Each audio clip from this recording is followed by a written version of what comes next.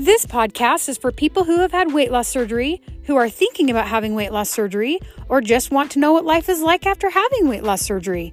I had vertical sleeve gastrectomy in 2019 and realized that the surgery took care of how much I could eat, but I was still left with that desire for food.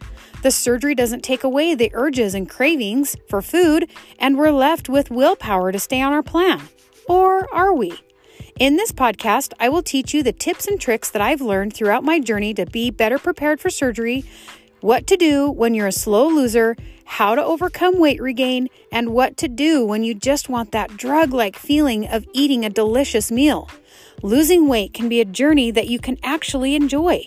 This is the Life After Weight Loss Surgery podcast, and I'm your host, Sherry Brazier.